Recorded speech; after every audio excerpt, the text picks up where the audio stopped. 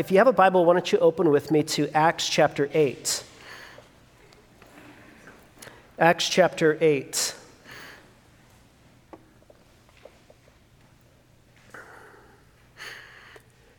As Ryan mentioned earlier, today is Pentecost Sunday, and I know many of you might be familiar with Christmas, which of course celebrates the birth of Christ, and then of course Easter celebrates the resurrection of Christ, and Pentecost is a holiday on the church calendar that celebrates the giving of God's Spirit on the day of Pentecost. And so this morning, in light of that, we're going to be taking a break from our series that we've been in called God and Sexuality, and we're going to be spending a little bit of time in Acts chapter 8. So Acts chapter 8, if you've turned there, and let's pray together.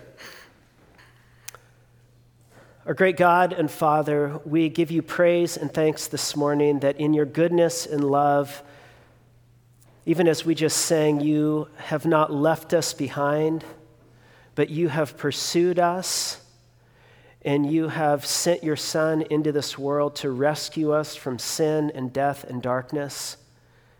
And you have given us your Spirit so that we might not be alone, so that we might know power to bear witness to your Son Jesus in this world. And we pray that as we open up our Bibles, that you might open up our hearts and that you would speak and that you would make us attentive to your voice, and that in attending to your voice, that you would change us today. And we ask this in Christ's name, and all God's people said, Amen. Amen. So like many of you, I grew up in the Los Angeles area, and one of the benefits of growing up in the LA area is that from time to time, you actually have celebrity sightings. And so anybody here have a celebrity sighting in your years in LA? And sometimes you even have an opportunity to go up and meet the celebrity, talk to them, even get a picture with them. Well, a while back, I was in Hollywood, and I actually ran into this celebrity. This is Prince, or the artist formerly known as Prince. Ran into Prince actually down in Hollywood in a building called the Hollywood Wax Museum. And of all of the wax dummies that are in there, Prince was the most lifelike and actually the coolest of all of the celebrities in the Wax Museum. Anybody here been to the Wax Museum? If you have not been, you can skip it. I mean, I tell you, you can just skip it. It is not that impressive. But as I was in the Wax Museum, I was kind of thinking about how there's some correlation, I think, between how some people experience the Wax Museum and how a lot of people experience church. You see, sometimes we come to church and there are symbols of Jesus. In our case, we've got stained glass pieces all around us that point to Jesus. We've got a cross in the center of our stage that points us to Jesus. But a lot of us think that the symbols around us, the book that we hold in our hands, points us merely back to somebody who lived in history. When actually, when we gather together in church, we gather in the very presence of the true and living God. God is not far off. He is not distant. He is near to us. God is closer to you this morning than the person who is sitting next to you. And this morning on Pentecost, we celebrate the great gift of God, of His Holy Spirit. And the Holy Spirit, according to Scripture, is the very personal presence of God. There's lots of metaphors and images in the Bible that capture who the Holy Spirit is and what the Spirit is about. And one of the most common metaphor is the metaphor of wind. Because wind, like God, is unseen. And yet wind is a powerful force that can actually move the entire ocean. Wind can move boats across the ocean. Wind can disturb us and shake us up, and yet we cannot see it. And this is like God. When His presence comes among us, He is powerful. He is a force that moves us, and yet He is unseen. And even this morning as we gather, the powerful, life-giving presence of God is among us to move us and to transform us. In fact, on Pentecost, it doesn't just celebrate the giving of the Holy Spirit to the church. On Pentecost, we celebrate how God's Spirit empowers the church. He was given to the church in order to send us out on mission. There's a great question that stands at the heart of Christianity, and it stands at really the heart of the emergence of Christianity. And that's how is it that Christianity moved from this very localized religion in a very specific part of the world to become the largest global force that has transformed the globe in the history of the world. We could put it like this. Prior to the outpouring of the Holy Spirit, Christianity, and before that, Judaism, was limited to this little strip of land in the Middle East. And the very focal point, the very center of that land was Jerusalem. And at the very center of Jerusalem was the temple. And this was the place that was the very center of God's work in the world, and it was kind of limited to this space. But then after the day of Pentecost, something happens. There is a movement that goes out to every tribe and nation and people and tongue, and it changes everything. And it's the movement of the church. And the question is raised, what was it? What was the force? What was the power that transformed a small band of disciples who were fearful and terrified and who just weeks before denied Jesus before a little girl? What was it that transformed this small group of disciples into a force that changed the world? And the answer is that God himself came among the church. He empowered the church to move the church out on mission. And the power of the Holy Spirit that was poured out on the day of Pentecost is with us still, moving us, transforming us, calling us to go out and to be transformative agents, bearing witness to Jesus in our world. Now, this morning, what I want to do is I want to look together at a little passage of Scripture that really gives us a window into what God is about in the world. What God is about by his Holy Spirit, and it comes to us in Acts chapter 8. Now let's just set it in its context. So in the early portion of the book of Acts, Jesus, right before he ascends to the Father's right hand, 50 days after he was crucified and raised from the dead, he gathers his disciples and he says this. He says, "But you will receive power when the Holy Spirit has come upon you, and you shall be my witnesses in Jerusalem and in Judea and Samaria and to the ends of the earth." Now, up to this point in the book of Acts, where we get to in chapter 8, the gospel has traveled throughout Jerusalem. It's gone a bit out into Judea and Samaria. But now when we reach chapter 8, it's swinging open a new door in the work of God in the world. Now the gospel is going to start traveling out to all of the peoples of the earth. And what I want us to see this morning is this fascinating story of the very first person who is out in the ends of the earth that the gospel comes to. It's one of my favorite stories in the Bible. It's a story of Philip and the Ethiopian eunuch. And so let's talk together about this Ethiopian eunuch and how the gospel travels to him. Look at your Bibles, Acts chapter 8, verse 26. It says this. "Now an angel of the Lord said to Philip, 'Rise and go toward the south to the road that goes down from Jerusalem to Gaza. This is a desert place.' And he arose and he went. And there was an Ethiopian, a eunuch, a court official of Candace, queen of the Ethiopians, who was in charge of all her treasure.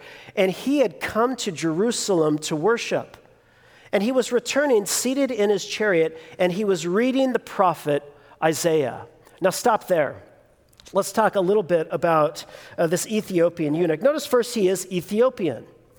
It's interesting, in the imagination of the average person in the Greco-Roman world and the Jewish world, the very ends of the earth was Ethiopia. It was outside of what they considered normal civilization, the Greco-Roman Empire. It was beyond the boundaries of this empire. It was out to the very furthest reaches of the earth, the very ends of the earth, as Homer describes it actually in the Iliad. He describes Ethiopia as the farthest of the inhabited lands. And so as the gospel goes out, it doesn't just go out just beyond Judea and Samaria and just into Asia Minor and just into kind of the Roman world. It goes out beyond that all the way to the very edges of the then known world to this Ethiopian eunuch. Now, it says he's not just an Ethiopian, but there's kind of this complex picture of this guy.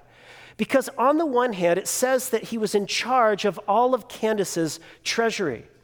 And so within Ethiopia, the queen was Candace, or it was actually a title for the queen, and she had this huge, massive empire. And so this guy is something of a CFO in the empire. And so he has power, he has some prestige, he has some authority, he has access to wealth. And so on the one hand, he's kind of a prominent figure, but on the other hand, it says that he was a eunuch. He was a eunuch. Now, for years, when I heard this story, when I read about a eunuch, I just thought that a eunuch was somebody who was maybe single and celibate. It was just another word they used to describe somebody like that. I didn't really think much about the term. And then not long ago, I did some research on eunuchs in the ancient world. It turns out that a eunuch in the ancient world was not just somebody who was single or celibate, they were somebody who had been castrated and maybe dismembered.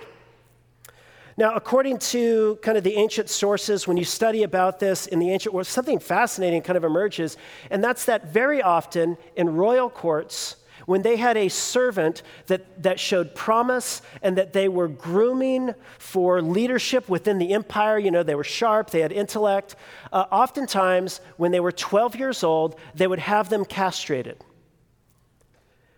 And why would they do this? Well, because castration would change them hormonally. They would become more effeminate. They wouldn't grow facial hair. They would be the closest thing to a transgender person in the ancient world. And they did this because the person who was in the royal court had access to the harem of the king. And they didn't want the person who had highest power and authority and had access in there to mess with the king's harem. And so they would have them castrated. It was a brutal culture, brutal society, castrated, maybe dismembered. And so, get this, when the gospel starts to go out beyond the boundaries of Jerusalem and Judea and the kind of religious world that worshiped the God of Israel, note well the first person who it travels to, it's an Ethiopian, somebody who is way out on the very edges of civilization, somebody who is the closest thing to a transgendered person in the ancient world, and it goes all the way out to this person. Now, what's interesting is it says in our text that he was traveling from Egypt, or from Ethiopia, all the way to Jerusalem. Now, question, class, why is it that he is traveling from Ethiopia all the way to Jerusalem? I mean, this was a 1,500-mile journey. He took this journey not with roads and not in an airplane, but on a chariot with a horse. Anybody here ever ridden in a horse and a buggy? I can remember growing up, being at Knott's Berry Farm and seeing, you know what I'm talking about, Knott's Berry Farm. They have like the coach that rides around. Always as a little kid wanting to ride in that thing. And I'm quite certain that I would have enjoyed riding in that thing for about 15 minutes and then I'd be done. But here's a guy who took a 4 to 6 month journey across barren deserts under the threat of windstorms and sandstorms and bandits. And he's traveling all the way to Jerusalem. Why is an Ethiopian eunuch traveling to Jerusalem? Well, it's not because he's on business. He's not doing politic. He is going to Jerusalem, the text tells us, to worship. And why is he going to worship? Well, it has to be that he is spiritually thirsty. He is spiritually hungry. Why else would you take a 1,500, 6-month-long journey across a barren desert with a horse unless you were insatiably thirsty? You know, he had power and prestige, but the power and prestige had not satiated his spiritual thirst. There were other religious options in Ethiopia. He didn't need to go to Jerusalem, and yet those other religious options were not satiating his thirst. He knew some things. He definitely was a skilled individual. He was put in a prominent place, and yet all of his skills, all of his knowledge still didn't satiate his hunger for God. And so he takes this long journey across a barren desert under all kinds of threats to get to Jerusalem so that he might worship the God of Israel. But when he arrives, it's something of a minor tragedy. Because when he gets there, he learns that he can't actually go into the temple and worship. Why? Well, listen, the people in ancient Israel knew what a lot of people in America just don't get, and that is that the God of Israel, the creator of all things, is holy. He is transcendently holy. And you just can't saunter into the presence of God at any old time you want. No, you had to go through all the prescribed rituals and all of the cleansings. And there were numerous things that could temporarily exclude you and disqualify you from going to worship at the temple.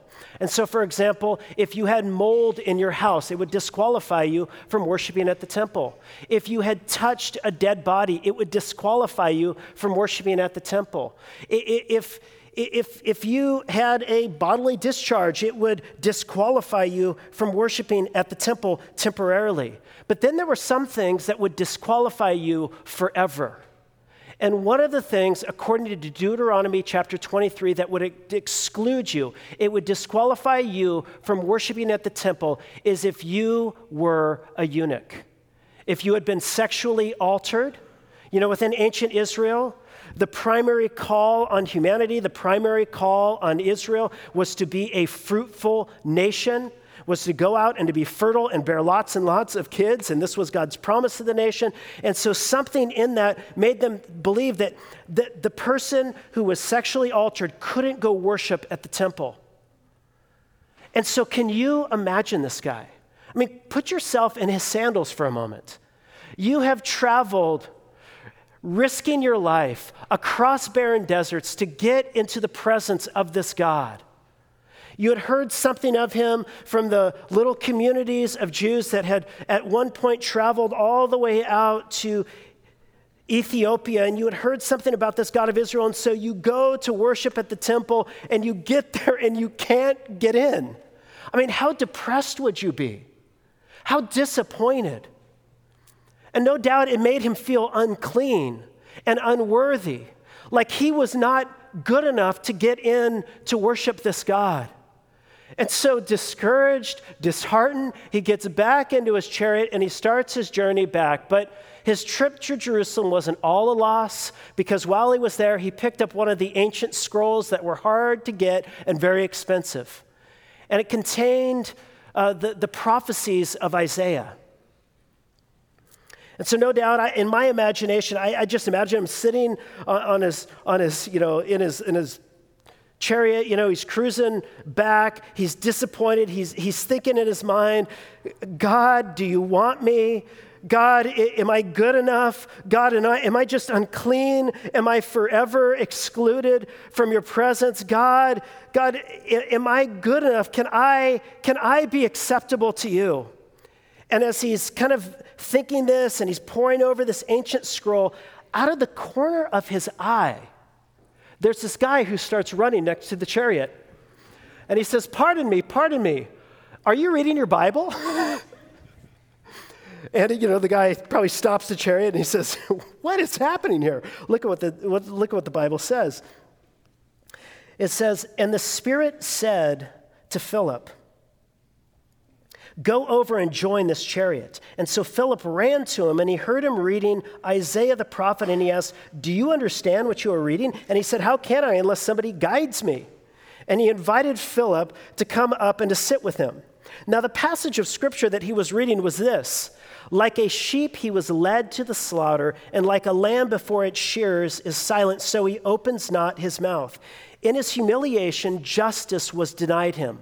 Who can describe his generation? For his life is taken away from the earth.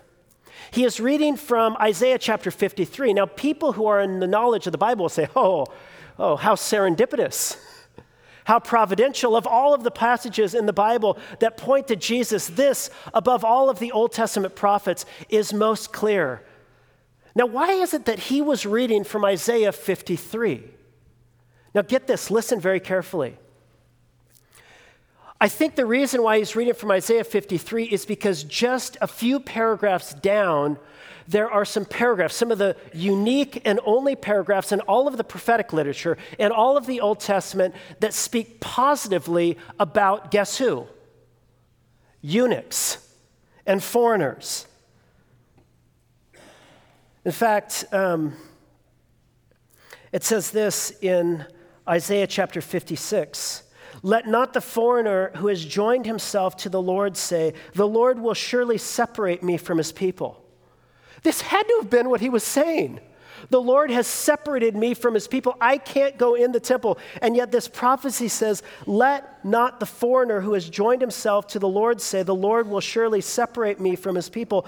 And let not the eunuch say, behold, I'm just a dry tree. I will never have children. I will never have those who receive my inheritance. I will not have a name that goes on generation after generation, because that's what happened in the ancient world. He says, let not the eunuch say, behold, I am a dry tree. For thus says the Lord, to the eunuchs who keep my Sabbath, who choose the things that please me and hold fast my covenant, I will give in my house and within my walls a monument and a name that is better than sons and daughters. I will give them an everlasting name, then they shall not be cut off. And it goes on. And the foreigners who join themselves to the Lord to minister to him, to love the name of the Lord, and to be his servants, these I will bring to my holy mountain, which is Jerusalem, and make them joyful in my house of prayer, which is the temple. Their burnt offerings and their sacrifices will be accepted on my altar, for my house shall be called a house of prayer for all peoples. The Lord God who gathers the outcasts of Israel declares, I will gather yet others to him besides those I have already gathered. Do you see why he is spending time in this section of Scripture? And yet he's confused. He says, look, there's this promise that foreigners will not be shut out, that eunuchs will have a better name, that eunuchs can actually go in to God's house and offer their sacrifices. And he's asking, how can those who are excluded be brought in? And he's asking this question. And then he finds his eyes resting on this passage where it talks about another person who is cut off, who is excluded, who is denied justice. And he's like, who is this guy? This person was even like a sheep. He was led to the slaughter, like a lamb before its shears is silent. So he opened not his mouth. His life was taken away from the earth. And the eunuch says to Philip, he's like, who is this guy? Who is he talking about? And listen to what it says. And then Philip opened his mouth, and beginning with this scripture, he told him the good news about who? Jesus. And in my imagination, I hear him saying, oh, you have no idea. You want to know how it is that eunuchs, that those who are far outside the boundaries of what's considered normal in Israel, that are far outside the boundaries of even the Greco-Roman civilized world, you want to know how those people who are formerly excluded can be brought in. And Philip said, God himself came among us, and he became one who was excluded. He became one who was cut off. He became one who was an outcast, so that all of the outcasts, so that all those who are excluded, so that all those who are cut off can be brought in and given a name forever and be made a child of God. And the eunuch hears this, and look at his response.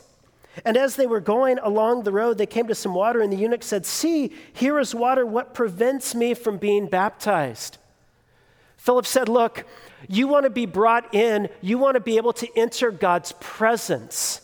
It's not in the temple in Jerusalem, it is through this Jesus who is cast off so that you might be brought in. He says, repent, believe, put your trust in Jesus, and then express your commitment to him through baptism. And he hears this and he's like, I want to get baptized. Listen, baptism in the ancient world was a sign that said you are a full member of God's family. It was like when I got my ring on my wedding day, the ring is an external sign that says I belong to another. And he asked the question, what prevents me from getting baptized? Do you hear what he's saying? He's saying, would anything prevent me from being brought into the family of God? Do you know what's happened to my body? Do you know what everyone around me thinks about me? And Philip says, yes, stop the chariot, go down to the river, let's baptize you. And he's baptized. And when they came up out of the water, the Spirit of the Lord carried Philip away, and the eunuch saw him no more, and he went on his way rejoicing, because the one who was formerly cast out had been brought in and made a full member of the covenant people of God. Now, do you see what this passage is teaching us? Do you see what it's saying? I mean, in our story, the gospel now, for the very first time in human history, is traveling outside of what was normal religious life, out of Jerusalem and Judea and Samaria, and now it's starting to travel to the uttermost parts of the earth. And do you see the very first person who receives this message and is transformed by it?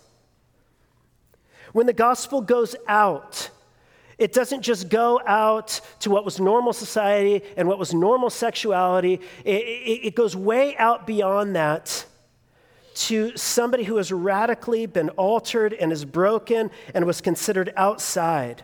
And do you know what this means? It means that there is a wideness to God's mercy. There is a wideness to God's mercy.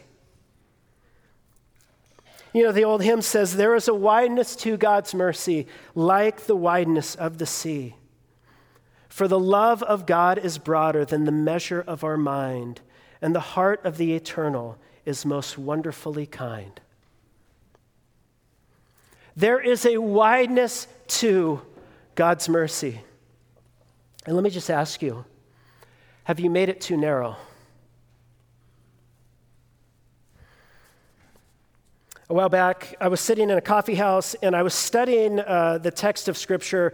The harvest is plentiful, but the laborers are few. And I was sitting in this coffee house. It was kind of artsy and all this stuff. And there was all kinds of these odd-looking people. It was in Albuquerque, kind of like in a more grunge part of Albuquerque. And I was studying my Bible, and I looked up, and there was this guy sitting in front of me, and his back of his head was to me, and there were eyes tattooed on the back of his head. Greg, I think you should do that. And I remember thinking in my mind, like, what? What? You know, eyes in the back of your head? What, you know? And I was kind of thinking in my mind, like, wow, you know, and I'm studying this text, and then that phrase hit me, the harvest is plentiful, but the laborers are few. And in my mind, I thought, this guy probably has no interest in it. This is not for him. And yet I felt God spoke to me in that moment, look, the harvest is plentiful. There are all kinds of people who you would never expect are spiritually hungry, and yet you scratch below the surface, and there is spiritual thirst and spiritual hunger. You know, a study went out a while back by a guy named Tom Rainer, and he studied a bunch of non-church people as well as church people, and he asked the question to the unchurched people, how many of you, if you were invited to church by a Christian friend, would respond favorably? 82% said they would. He asked the same question to Christians. How many of you have invited a non-Christian friend to church in the last 6 months? 2% had. Now, why is that? Now, it might be because we are hard-hearted and we just don't care about people. But that's not really my experience of most of you all. I think the reason why we don't ask our friends to come to church with us is because we just don't really think they're spiritually thirsty. They seem to have money, they seem to have affluence, they seem to have, you know, their life put together. Maybe they've got some prestige, maybe they got some position, they know some stuff, and we think, well, they probably aren't interested. But why wouldn't they be interested? Why wouldn't they be spiritually hungry? Many of you are spiritually hungry, and you realize that you're a broken mess, and you have found healing in Jesus. I mean, that's why I'm a Christian. I'm not a Christian because I got everything figured out. I'm a Christian because I'm a train wreck, and I need the mercy and grace of God in my life every day of the week. And on your best days, you know that's true about yourself too, amen? And if that's true for you, don't you realize there are people around you who are sensing their own need? Maybe they look good on the outside, but there's something deep going on beneath the surface. There is a wideness to God's mercy. Have you made it too narrow? But sometimes we make the gospel too narrow because our own hearts are too narrow. I remember a while back, we had a bunch of flies going on in the backyard. It's probably because I have a dog. I don't think cats attract flies, do they? And I was talking to my brother, and he told me about this really sweet electronic fly swatter that he picked up at Walmart. And so he said, you just go and you hold this thing out, and the flies just go right onto it, and it goes, zzz, and it kills them. You seen these? You know what I'm talking about? And so I looked all over the place for one of these, and I don't like going to Walmart, but I decided I'm going to go to Walmart and get one. So I go to Walmart, I pick one up, and I come home, and the next day, my fly swatter was broken. It turns out you're not supposed to hit the flies with it. I was getting kind of aggressive. I guess they're just supposed to come, you're just supposed to slowly, Anyway, I broke it. I had to go back to Walmart, return it, get a new fly swatter. And I don't like going to Walmart, and this was a particularly hot day. I didn't get a lot of good sleep the night before, and I was cranky inside. And I remember walking into Walmart, and I was just filled with this low-grade disdain for humanity. You ever experienced that? The low-grade disdain for humanity, and Walmart is not the right place to go when you're experiencing that. And it seemed like I got in the slowest line. It was moving like molasses, and I'm just looking at this incompetent salesperson. I'm looking at all these people, and I'm just filled with self-righteousness and arrogance and disdain. And I felt like God just put on my heart in that moment, I love all of these people. God loves people. God loves people. God loves all kinds of people.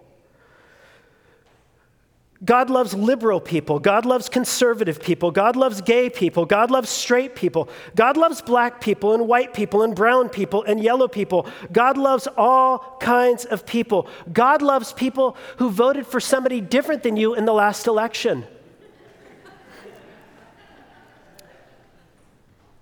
For God so loved the world. God is not like me. I like people who are like me. But God loves people who are broken. God loves people who have made a mess of their lives. God loves people stuck in their addictions, and He wants to free them. And God loves people weighed down by their guilt, and He wants to release that burden. God loves people who have lost hope, and He wants to give them hope. God loves all kinds of people. There is a wideness to God's mercy. Have you made it too narrow? St. Augustine prayed, "My heart is cramped, O Lord, widen it out." So we see in this story that there is a wideness to God's mercy, but we not only see that. In our story, we see